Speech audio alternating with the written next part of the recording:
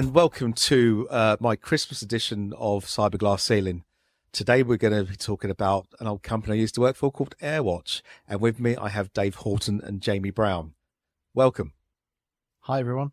Hi everyone. Dave? Yeah, I mean, AirWatch for me was kind of a platform for growth. Like if I look at one point in my career where I grew the most, it was actually joining AirWatch. Prior to AirWatch, I was an internal kind of application specialist for NHS and government.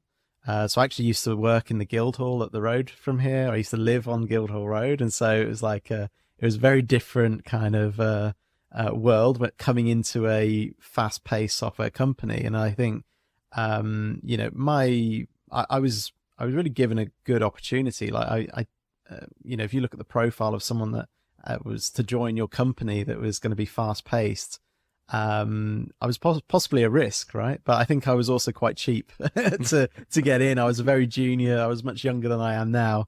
And so, meeting the team like Ian, they're obviously on a growth frenzy, trying to get as many people in as possible. Dan Quintus, from a technical standpoint, obviously he was quite an intense interviewer, and they had some really interesting challenges.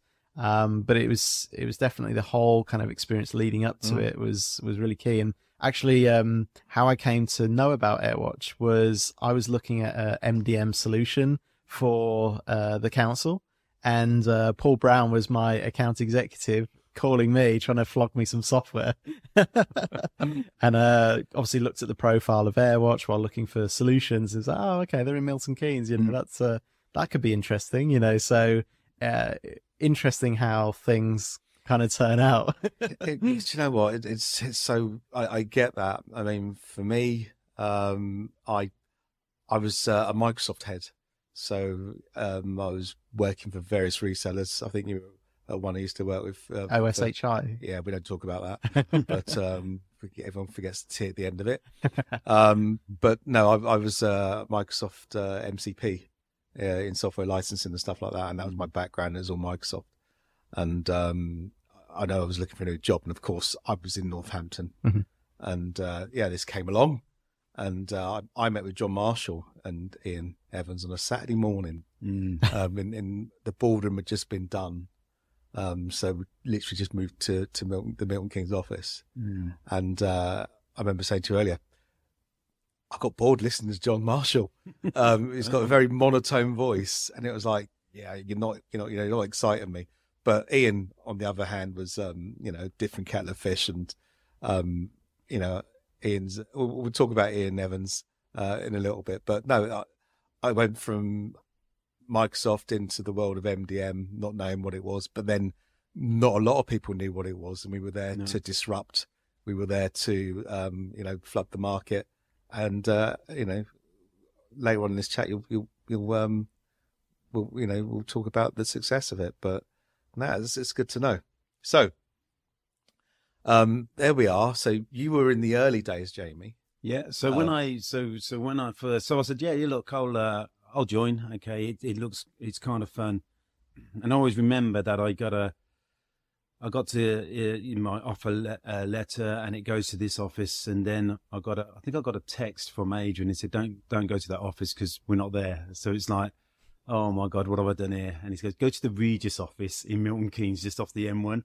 So I was like, okay, and we was at this Regis office for about 3 weeks or something like that, and then we moved into Knoll Hill. So we was waiting for the Knoll Hill move. So a lot of disruption. Ian was flitting between trying to organise things. It was we didn't have Wi-Fi. We didn't have phones. We had to use mobile phones, so it was costing an absolute fortune. But did it stop you selling? Well, no. I mean, the fantastic thing is we really was just like, let's just go, let's hunt business. I always remember we had a BlackBerry 2008 list, so we was calling those guys, and it was a proper hunting business and making do with what we had, which was kind of fun, kind of crazy. Indeed. And Dave, you were in the tech side of the business. So Jamie and I were in the sales side, and we'll touch on the sales. how were you measured on a technical level? Because you guys had all the gadgets and, whether it's unrolling, enrolling the devices and new devices coming to the market, looking at whether it be an iOS or an Android. Were you guys measured on any success and how you could get things done? Well, first things first, I think it's great that you invited the SE to this to this call. I think it could have been a sales kind of crony kind of crowd, but yeah, I mean, when I joined, obviously, like I mentioned before, I was kind of hired on a bit of a risk, right? I didn't necessarily have the skill set. I had some skills like in that area, like troubleshooting, and obviously knew the market a little bit. But when anyone technical came into the company, typically what happened was you'd start in support, which is kind of, if you've worked in a company from a technical standpoint, support is possibly the worst place to work because you're just getting people that are upset, especially if you're working with some ropey technology, which you could argue we were at one point. If anyone remembers Silverlight and like that version of the platform and the migration, pretty much my first day was that migration, and everyone's all hell's broken loose, go and fix the product. I'm like, what's it? What do we do? It was a real baptism by fire, but everyone joined it through support. And then if you had some promise, then you'd move to implementation. And then if you had further promise and you could kind of handle customer objections and kind of lead a sales cycle, solutions engineering is kind of where people gravitated towards. So it was really interesting. I've actually tried to mirror similar things in companies since, but having that kind of path the way through to, have progression for someone technical. When it comes to measurement, I think initially it was like, how many tickets did you close? It was kind of the main objective. But as you started moving forwards, it was like, well, can you close a deal? Can you do a good demo? Can you speak on behalf of the company? Can you make sure that the sales team aren't selling fairy dust, to customers? And we were a lot of the time. I remember Ian Evans used this mantra where he said, "Make hay while the sun shines." Mm-hmm. That was one of his mantras. And now looking back, you know exactly what he meant, because it was never going to last forever. In sales, as we were. Of course, you're measured on your success, on how many deals you close. And I always remember the novelty items that, I've got a cube, you had the cubes, you had God knows what else. Yeah. And then the QBRs were these video to QBRs. I don't know where they went. I don't know who saw them. Personally, I thought it was a pile of crap. Yeah. I don't think it went anywhere. But it was like, when you do a QBR, and again, we're 10 years, 10 years, 11 years since AirWatch, well, when I was at AirWatch in 2012 anyway. It's a case of now I'm head of sales and in management. I wouldn't do QBRs how we did QBRs, because we're going to pick out your faults and why didn't you do this and why didn't you do that. So what's your memory, Jamie, of? I think the first thing, the cubes were massive. I think it was such a simple idea, but it gave a real kudos to not just the salesperson, but the sales team. You've got to remember, then we was very much working closely with our engineers. We was working really together to get from birth all the way through from a deal, which was really, really important. So I think that some very cost-effective cubes were very effective with what they produced from the team as a whole, and that just speared everybody to go on. I think from the QBRs, it was such a fast-paced environment. It was important that we kept going, kept selling, but also kept innovating. And I think you've got from AirWatch, there was two things. It was a lightning-paced technology. And it was a real learning curve, and I think all of the engineers and certainly the development team worked wonders to get that out. And from a sales perspective, we really disrupted the market, and we were allowed to go into some big organisations and really make our mark. And also, and I think from an AirWatch perspective, the timing was just right. BlackBerry sort of like had the market there, and then all of these new solutions come out like Android operating systems and obviously iPhone. And I think to have a hungry and humble team join or congeal within this Milton Keynes environment, and then go with those gifts to the market and make sure our pricing was right. It worked well. So the QBRs were very interesting. I think as we sort of like grew, they got probably a little bit more intense. But then I think then we were just obviously on such a fast pace. I think, me looking back, we saw people. It's a sink or swim environment. I always look at AirWatch and I sort of smile and laugh and go, it's a bit like Wolf of Wall Street. Yeah. With or without the drugs or prostitution, allegedly. And I'll put allegedly in there. But it was that fast paced.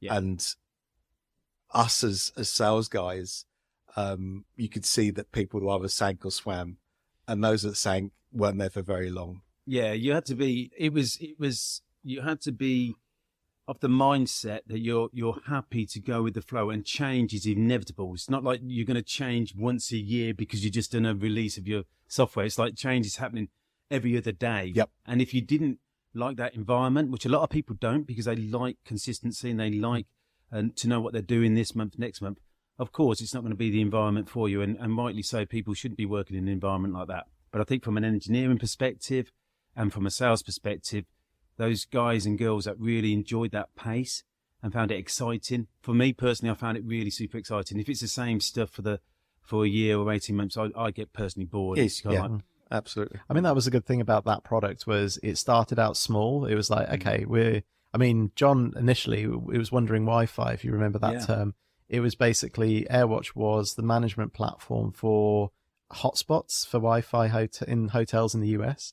And like when iOS came out with the first APIs to actually manage devices, overnight he came back from, an Apple conference or something, told the development team to stop what they were doing and focus on this.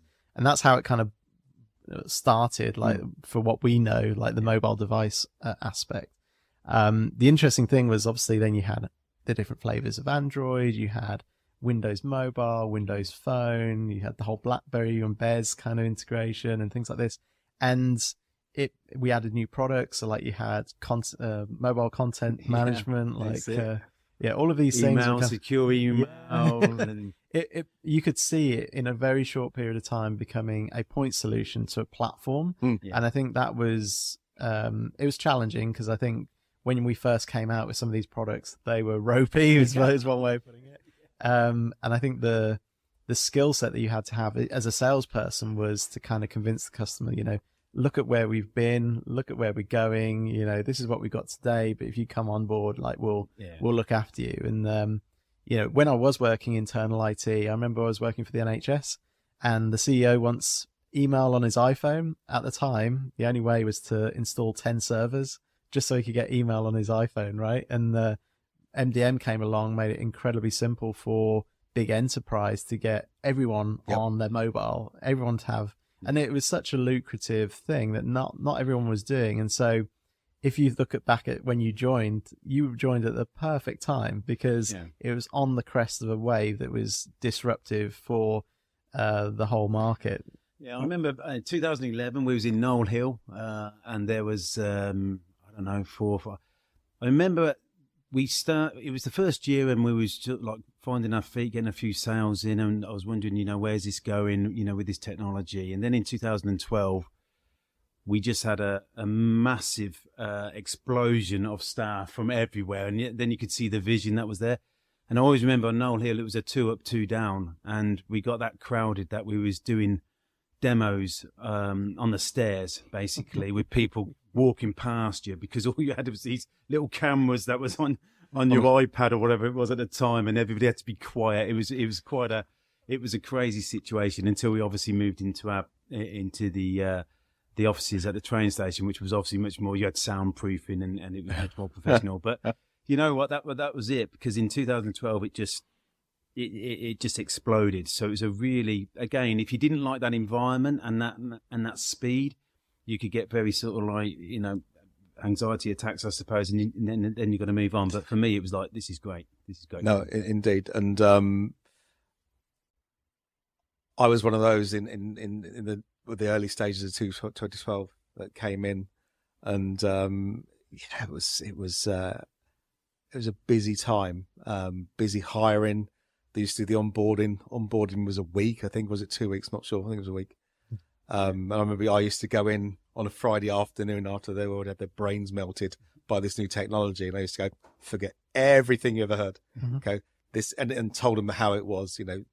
From a sales perspective, anyway. It's like you've got to follow the sales process, and we had various sales guys that were coming in thinking, yeah, we're going to do this, and again, some crashed and some just flew in it. And you can tell that. And I always remember looking at the car park, the staff car park, because in 2012 you were driving something ridiculous at the time. I don't know what that was, like a people carrier. And my Kia Sportage. Yeah, the Sportage, whatever. Now, that's very handy, because when we had to move from Knoll Hill and put stuff in storage, I think Ian had a Maserati. He loves his fast cars, or he had a Porsche by then. I think it was a Maserati. So the Sportage could flat pack down and actually put desks in. So my job was to actually move like chairs into. That's enterprise mobility for you. It was just crazy. Again, to save costs, I don't hire a van and put it all in there, put it in Jamie's car. No, I just remember from the car park, people were starting to be successful. And you could see that where people upgraded cars. Yeah. You upgraded yours, I upgraded mine. Dave, you were coming in a Porsche or something, weren't you? No, not back then. Back then I was... I was getting the train. I was motorcycling actually. Yeah. Sorry, you were one of the motorbike. Yeah, the motorbike crew of AirWatch.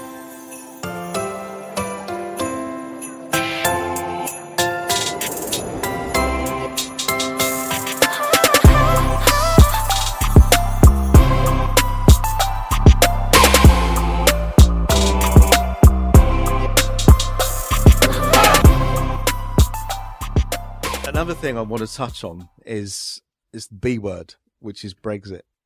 And I'm only going to say this because do you think AirWatch should have been successful if Brexit had happened back in 2011, 2012? Because don't forget, we had Italians, we had the Spanish, we had the Dutch, we had Germans, we had the French, all in one office. And they came from abroad to come and work at AirWatch. I suppose now everybody's got used to sort of like Teams and unified comms and that kind of stuff. But I think from a work ethic, from getting along with your colleagues and really truly understanding, and also shouting around ideas, rights and wrongs, getting that team environment was absolutely important. I would say. I'd say people really, even the social side, a lot of friendships were formed and still are. Yeah. So I think never take away the power of people coming together and communicating in that space. And I know we can do it all via Teams, but physically I think it's very important. It's interesting now when you've got to have this hybrid working environment, and anybody looking now to, because one of the key things that came out of AirWatch, I think, was the dynamic, was just the excitement. And I think if you've done that on a Teams call, on Zoom call, I don't think you'll get that measure of excitement that you did physically being together. It was kind of like we were all in. It was proper all in, and then let's go for it. You're on the bus, let's go, and let's go for this next 2 years. We can see where we're going to be in 2 years. Remotely, do you get the same? I don't know. I would question that you wouldn't. I think one thing to note, though, at that point in time, a lot of people that we hired were people from the European Union living in the UK, and it was seen as quite an attractive thing. Like, a lot of our kind of language support were actually people living in the UK that spoke Italian, French, German. And is that the same today? I think it is. I mean, I work for a company that is global. I manage a global team, and the UK is actually quite an attractive place for international companies. Like, time zone wise, you get an extra hour with the US that mainland Europe doesn't have. If you hire in France, it's very difficult to manage low performers and things like this. In the UK, it's kind of a nice balance between the very kind of liberal French side and the very draconian US side. It's kind of a happy medium for a lot of companies. So I think the biggest challenge that Brexit brings is that, if you're a company and you've got like a legal entity in the UK, you've also got to have one in mainland Europe if you want to transact there. So I think there's some kind of legal and commercial reasons why you can invest in the UK, but it's been a bit more difficult now. You've got to also think broader and further into Europe. No, absolutely. And my personal opinion is that I don't think it would have worked as well, because I remember I was putting people up in my house before they found somewhere to live. They, they'd come over from wherever. I remember there was a Spanish lad goes, yeah, stay with me, had a spare room until they found a place. And it happened a couple of times as well. And of course, what's his name? Who's our buddy in Spain? Peter. Schusterman. Yes, Scooby-Doo. Scooby used to stay at mine when he flew in, even though he was, working in the Netherlands or whatever, or living in Spain, working in the Netherlands. He used to stay with me, and we used to sort of commute in together. So it was interesting. But you're right, as a group, again, on the sales side of it, you probably miss this, Dave, but come Fridays, it was like, do you know what? We've worked hard all week. It was like 4:00. Everything, music on, everything was put away. The golf sets came out, and we were doing the putting up and down. The music was playing, and we were literally saying, "Okay, who's DJing this week?" And what was the music? And then you had the French going, "Shush, I'm still working. Shut up, it's 5:00." Do you know what I mean? And so you're right. There was this massive camaraderie that went on. And whether you were German, French, Italians, going back to the Wolf of Wall Street times, let's say. The Christmas parties. Do you remember those? Vaguely. The first hour, I think. I think the best thing about the Christmas parties was that everyone knew it was going to be absolutely brilliant. And you were just guaranteed. I think that was the one time that the company were like, right, the budget's not a limit. Let's just celebrate a good year and, have a good one. And, there was a lot of money put into them. The budget, drinks on tap, basically. You didn't have to worry about any of that. I remember one story. There was one guy. We had the party at the zoo. That's it. Yeah. And someone we're not naming names, are we? No, well, you can do. I can't remember his name. Dave Coleman. Dave Coleman. Dave Coleman. Yeah, got lost in the zoo. Was in? That's the only time I think we had to. we had to invoke the HR next of kin policy because he just went AWOL. And in the middle of Woburn Safari, it's like probably not the best place to go AWOL. We didn't see him for like 2 or 3 days. That was the thing. It was like, has he been eaten or something? We didn't know. Everyone was like, someone had to go around his house and bang on his door. But super concerned, weren't we? It was a bit crazy. It was like, what? And I just remember flipping heck. I just didn't drink that much. There was always some drama though. Every single Christmas party had a drama that was like commented on the following week. And was there a car crash in one, or someone left a car in a bush? I don't know. Would not surprise. But I think you're right. I think everybody's sort of like everybody in the company works so super hard all year, and of course we were all successful. And I think it was a proper let your hair down, guys. Just enjoy yourselves and get on it. And I think everybody was like, what, we're that tired from working as we have. It was always a great atmosphere, great. I always remember I used to do a lot of shots, and then my dancing skills after that were fantastic. And I used to do my grease stuff on the dance floor, and everybody was wowed by it and said, "Wow, didn't know you could do that, Jamie." Okay, so I fell asleep really in the corner. We've spoken about the early days, the challenges. We still sold. Technically, it was a bit flaky, but you know what? We were still selling it, and it was still being developed and still being built. And then we come on to the real success when we were flying high. Now, you don't have to answer this, Jamie, but it would be good if you did. What was your biggest paycheck in that month? 1 month? So I think I do know because I kept that. I think it was about 20 or 30k. I think something like that. I'm not too sure, but I've kept the actual. I know I've still kept it because it's like a souvenir. Yeah. Never been repeated, by the way. I'm just saying that because the only reason I say it is because Jamie, in my opinion, I think it's known that was probably the top sales performer in the company, without a doubt. Jamie was just smashing it month after month, quarter after quarter. And so, it was like you came out with, I think my biggest paycheck was like 20. Yeah. Do you know what I mean? And then Evans took some of that away and gave it to the freaking States anyway, bastard. But, so Jamie was one of those guys that it's kind of funny. He got involved when he wanted to get involved in all the camaraderie, but this is a guy that his head was down, bang, bang, numbers all the time. Yeah. Now, I know as an SC in the tech, it was slightly different. Well, I mean, I'll say, like, I was brought in very cheap, and like it wasn't until Mobile Lion started poaching our technical staff that I got called into Ian's office one day and was given a 40% pay increase. Yep. It was like they were so concerned that they'd been. I mean, I was quite at that point in my career. I was quite privileged to work there because it was fast paced. I was the value I was getting was not monetary. It was more the experience and the exposure. We were working with big companies, and like I was working with like Nokia, UBS, the Jaguar Land Rover. Like I'd never be imagining I'd be working with these like massive companies. So I was very poorly paid, and I reflect on that now, and I'm like, I'm not bitter about it. You know, I got a small payout when VMware came in, but you know, it was the platform I needed to get onto the next step in the ladder, right? This is it, and I'll touch on that in a minute, but that brings me on to the sort of the announcement, the VMware announcement. Now there was a lot of Chinese whispers going on.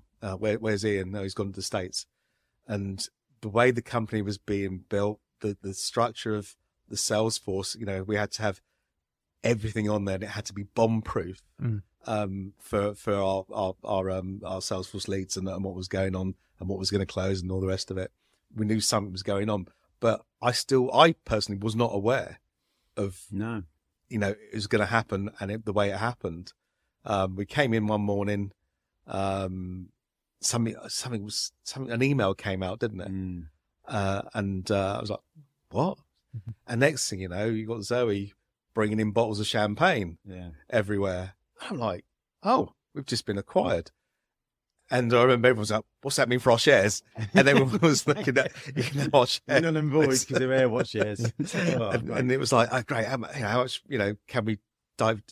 That's the word? Yeah. There was a lot of share talk going around, but again. Yeah, investing and all that kind of stuff was every, 25% a year and all that kind of stuff. But the thing was like, is it AirWatch shares? Are they going to be converted? And VMware were superb. It's like, it's 1 for 1 and all that kind of stuff. But you still had to wait every year. People hanged on because they're like, you know what, I'm going to get me shares at least. So I think I was quite ignorant really about what that meant. Same as me. VMware coming in and purchasing on the face of it, it's like, wow, I'm a VMware employee. That can only be a good thing. And but I think again, reflecting and having worked with some of the companies I worked with since, that was the point where it went from startup to big corporate kind of company, and it was like. That was actually the time I kind of realized, I need to get out and I need to move on. The bubble then was burst. It was interesting. And that was the change because, again, from a sales perspective, it was guys that were hungry, guys that wanted to do the sale from start to finish. And all of a sudden, when VMware came in, everything had to go via the channel. Yeah, and the other thing was that you was from selling AirWatch. You was a big fish in a small pond, and then selling AirWatch with VMware, you was a very small fish to the point where, you was a disruptor to the VMware sales rep, the core sales rep. So you couldn't even get to have that conversation and really drive. And one of the key things about being part of AirWatch, you was driving that. I say with your team, it was kind of like you own it. You was accountable, and it was great. So I'd work with Dave, and we'd work on a deal. We'll go to Jaguar Land Rover. And then we'll work that and really get bonded with those CIOs, security level people, everybody. And because obviously we had integrity and we had trust. But if you go there when VMware acquired, it was kind of like, well, Jaguar Land Rover is now owned by VMware, and it's a $80 million account. So you're 400 grand or whatever you're selling that AirWatch, you don't even come in there, guys. So basically stay away. And I think that was the thing. I think that's why things changed, right? Initially, AirWatch was so important to companies that they had to buy it. Yeah. There wasn't a Microsoft. There wasn't really anything else that you could buy in addition to an MDM. It was a point solution, and so people had to buy it. I think by the end, it was something that you would buy as well as some of the technology. So with like Intune and Microsoft, it's like, well, everything that I've seen from the AirWatch days is actually a consolidation of bigger companies. So like Citrix took on, whatever that solution. Was it Fiber? Was it Fiberlink? I don't know. I think it was Fiberlink got bought by one, didn't they? Yeah, and like the Mobile Iron is now with Ivanti. Yeah, it all starts consolidating until you've got the market today where you still got VMware, but a lot of people go for Intune because you get it free with Office 365 and things like this. And so going from a point solution to part of a broader topic, I think that's why things got less fun for the sales team, was that not just the acquisition, but also the market consolidated. And so it's bound to, any technology that is so disruptive is ultimately going to get acquired at some point, or IPO if it's great. But it's that's the problem, I think, with finding something so disruptive in the market. Yeah. And why it can't last forever. No, and that's probably why Ian said at the time, make hay while the sun shines. We are there. We are super important as a technology. We are unique. But, in 36 months, we're just going to be a commodity product, and we're going to get soaked into that. 100%. And I suppose when the acquisition happened, we knew that at some point the writing was on the wall, because we then had to become more corporate. They brought in different people. HR, we had to. Yeah, we're not going to talk about. We can talk about HR, but Adrian went, I went. Yeah. Before that, when Adrian went, they brought in some guy. But I think that's really important, because the atmosphere that we created up to that point, like Thirsty Thursdays, like having the music playing on a 4:00 because we've worked super hard on a Friday just to chill out for the weekend.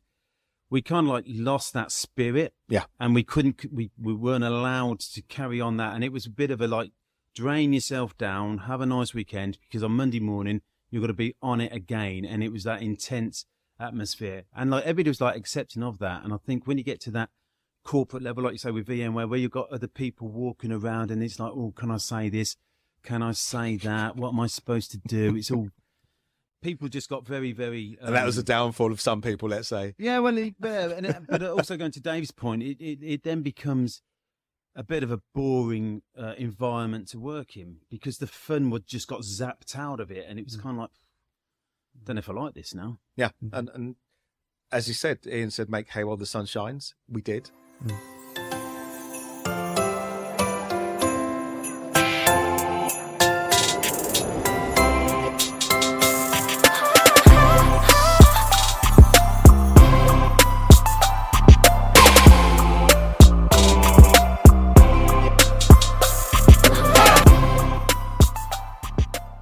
I'll go on to life after AirWatch and what that meant for us as individuals. And the good news is that recruiters and employers were looking at people from AirWatch and saying, we want people like that in our organization. So overnight, you could double your basic salary. Yeah. And say, look, you want me? This is what I can do. And, I even wanted to mirror in a sales organization what we did at AirWatch. Yeah. Because, we're not going to do that again. Or, that was a unicorn in our lifetime. So we're going to come across another AirWatch where it was that much fun. We made that much money, and it was acquired for, 1.56 billion. Yeah. In the end. It's rarely going to happen. And if you come across that 2 or 3 times in your life, in your working lifetime, good for you. But for us, for myself, life after AirWatch was even better. Because we walked into jobs that paid, had structure, for want of a better word. And, we were respected.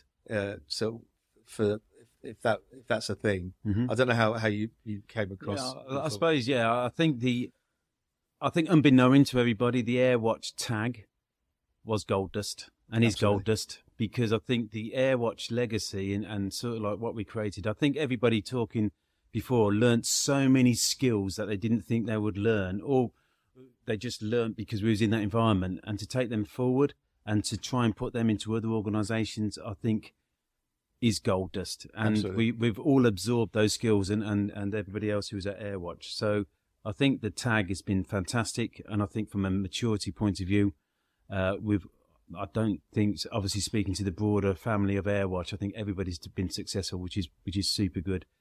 Well, I think going back to your point, like what you learn in 3 or 4 years, what other people take 20 years to learn. Yeah. I think you're thrown in at the deep end. Yeah. If you failed, it was very forgiving, like from that perspective. If you failed, move on to the next one. And I think you learn incredibly quickly when you're given that kind of level of freedom.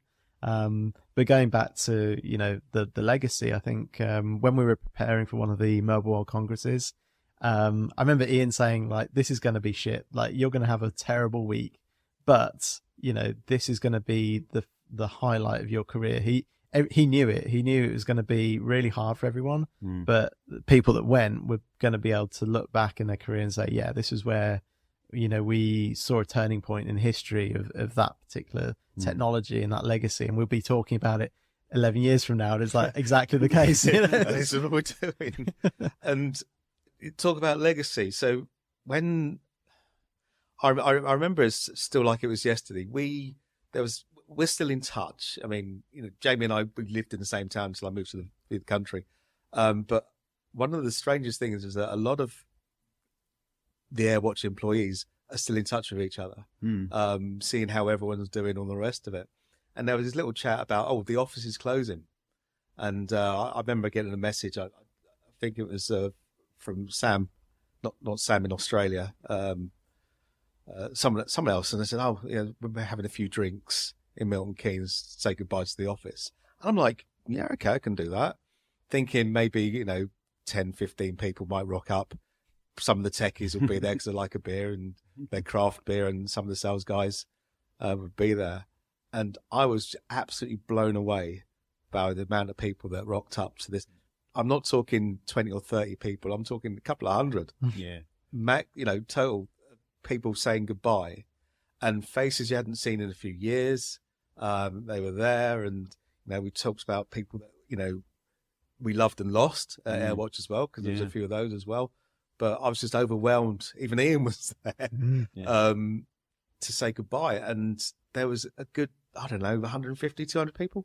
Yeah. I think I didn't make that one, I'm afraid. But I think it also proves the value of what everybody individually took away from AirWatch, to make the effort in their own personal time to greet friends.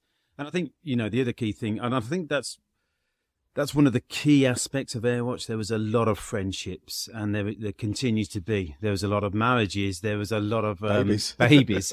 But everybody was really, don't get me wrong, it wasn't all harmony. We had fights. We lost territories. We lost accounts because we was growing. We was all, toys out and all that kind of stuff. And we never, one of the key things was that we all fought together. We never wanted to lose a deal. Always remember, scorched earth, do what you can do, win the deal, grow it, expand, it's land and expand, all of the buzzwords that you hear now. And it was really true. And I think when you go into the trenches and fight like that together, and when you get the results and that family's formed and that trust and integrity's formed, and I think that's when you get to an event 4 years later, whatever, and you say, we'll just rock up and there might be 10 people, you'll get 100 odd plus people, and they'll all have stories to tell. They'll all have, stories of going into battle, losing and winning, and, at the end of it, they'll all come out with a smile on their face, so you know what, it was kind of fun. No, absolutely. Like I said, I bumped into Ian Evans, years later at an event, and literally, he was at One Trust. I think he was he was the boss of One Trust or whatever. Literally sitting in a hotel drinking whiskies with some of his team around him, or lackeys as I would call them. And we're having a laugh about our time at AirWatch. And, we mentioned HR. I'm not going to mention it too much. I'm not going to get sued. But the ridiculousness that went on there. But that's what happens in a growing company. And now we've matured. And even if we took 10% of what we do today from what we did at AirWatch, we'd still be successful and still make that drive.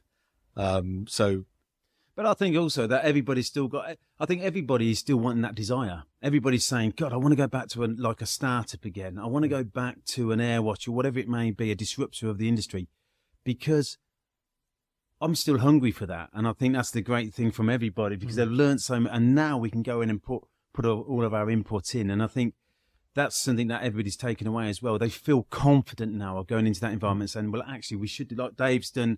Yeah, you've got a fancy title now, haven't you, Dave? What are we doing now? Well, right now, I basically lead the solutions engineering team for a company called Odaseva, and so it's kind of Salesforce ecosystem. I wouldn't say it's kind of like a unicorn like AirWatch. It's a very different technology. Like, we're not trying to burn through $200 million in a year to kind of like grow the company and market share and things. It's very different, but I think that is a casualty of 2023 and this kind of post-COVID era, is that companies can't just burn through money, like spend $5 to make $1 and then hope that your market share is going to carry you into an acquisition or an IPO. I think it's a lot more difficult to do that these days. But one unique thing that from my career is post AirWatch, went to work for Vodafone because I was like, they were offering big money for people with our skill set. Like you said, it was, so I thought, right, I'm going to spend some time, make some money. A year after that, I was bored of working for a company that would get excited over a 1% growth. And so, I was quite thirsty for that startup mentality again. And obviously OneTrust has a lot of DNA in AirWatch. Absolutely. And subsequently Manhattan Associates. Those three companies are kind of children and grandchildren of each all other. interlinked. And so I was the first direct hire in EMEA for OneTrust, reporting to the CEO then, which was an ex-AirWatch product manager, Kabir. 6 months into that journey, we were going through rapid hiring, and we had a lot of money from John because he was bankrolling the seed round. Ian Evans walks in one day, announces he's the managing director of OneTrust. I'm like, I was excited. I mean, you knew if Ian was going to be involved in it, there was going to be some fire. There was going to be some growth and potential, and it actually gave me a bit of reassurance as to the company that I was in. It was also a very good lesson to me not to burn bridges, right? Because when I handed my notes in at AirWatch, I did it incredibly respectfully. I didn't do anything or upset anyone that would affect anything, and thank God, because I don't know what you're talking about, Mr. Horton. it would have been really awkward to then have Ian as your managing director part 2 and to make a success of it. So Okay. I was quite fortunate in a way, because obviously a completely different arena. It was data privacy as a result of GDPR and things. Like, we were building technology that solved that problem, and so maybe in a similar way, but maybe not with the same level of excitement with like mobility. It was the same kind of, there's a product in the market. It's new to every enterprise. There's no solution that does it yet. And so it's kind of on the cusp of something. So that company's obviously gone on to be very valuable. It's very big now. They've got a valuation of like 5 or 6 billion. It's super successul. But I had a really unique kind of story, because a lot of the people that went to work for OneTrust, there's a lot of people that came to work there, like Blake Brannon, for example. Yeah. He came to join OneTrust. I was working with him very closely. A lot of the people that Ian was managing, like Christoph, and some of these people, it was part 2. It was I think it wasn't the same camaraderie that AirWatch had. I think AirWatch was a very special point in time. But it was a different company, because OneTrust, I don't think Ian had the same autonomy that he had at AirWatch. At AirWatch, he was just given a bucket load of cash and said, right, build me an EMEA company, and he did that excellently. Yeah, he didn't have that did. autonomy. Yeah. But And Jamie, from the AirWatch days, how have you got on? Because, as again, I will say it, and I've said it. I've even said it in interviews. The best sales guy at AirWatch was Jamie Brown. Don't care, hands down. we was part of a team. I don't know. I'm humble and thanks for that. But I think we were all super successful. Certainly at AirWatch, and we all had that hunger and desire. I think from AirWatch, I've stayed in that EUC space, which has been good. But I think like most organisations, getting back to that hungry startup organisation is what we all thrive. Is where our skill sets are. So yeah, been good now. Probably at the latter end of my career, but then I also, think when you think AirWatch was 10 years ago, could I do it all again? I think yeah, because I think the excitement's still there, and I think as we've matured, we're still fighting fit. So, and I'm sure if I went to the gang now and said, look, we're going to form a company and it's going to be headquartered in Northampton because Dave can get here and you're away now. I'm sure everybody will say, look, where do I sign and where do I start? No, I'd second that 100%. And it's always something in the back of my mind. Who can I get? Who can we grab and whatever? Yeah. From my point of view, I can't really complain. Career went up and up. I'm now head of sales for UK, Europe. I work with the big banks. I do this, of course, which gives me some great autonomy to interview CISOs and C-level people and understand their journeys. But yeah, this episode was about discussing AirWatch, the fun times, the Wolf of Wall Street times, as I call them. We don't have to touch on all individuals, but I will say that. Do you know what? Ian Evans did a damn good job. Yeah, absolutely. Still shake your hand and check your rings afterwards, but he did an amazing job of finding people, building this business, and making a lot of people successful. He did. I touched on the car park thing, and over the months and years, you saw the cars get faster and bigger and louder, and for me, that's where you can see the success. So yeah, I'm going to thank you both for coming. I know the likes of Morenza tried to get here, but there was a big traffic jam down here. Ross Cleary tried to get here, new job, so he couldn't do that. Spano, he would have been great, but he's stuck in Italy. So that's a good thing. Don't know. We'll probably do a part 2 at some point and get some of the gang together, talk about that. But David, Jamie, thank you for joining me on this Christmas special.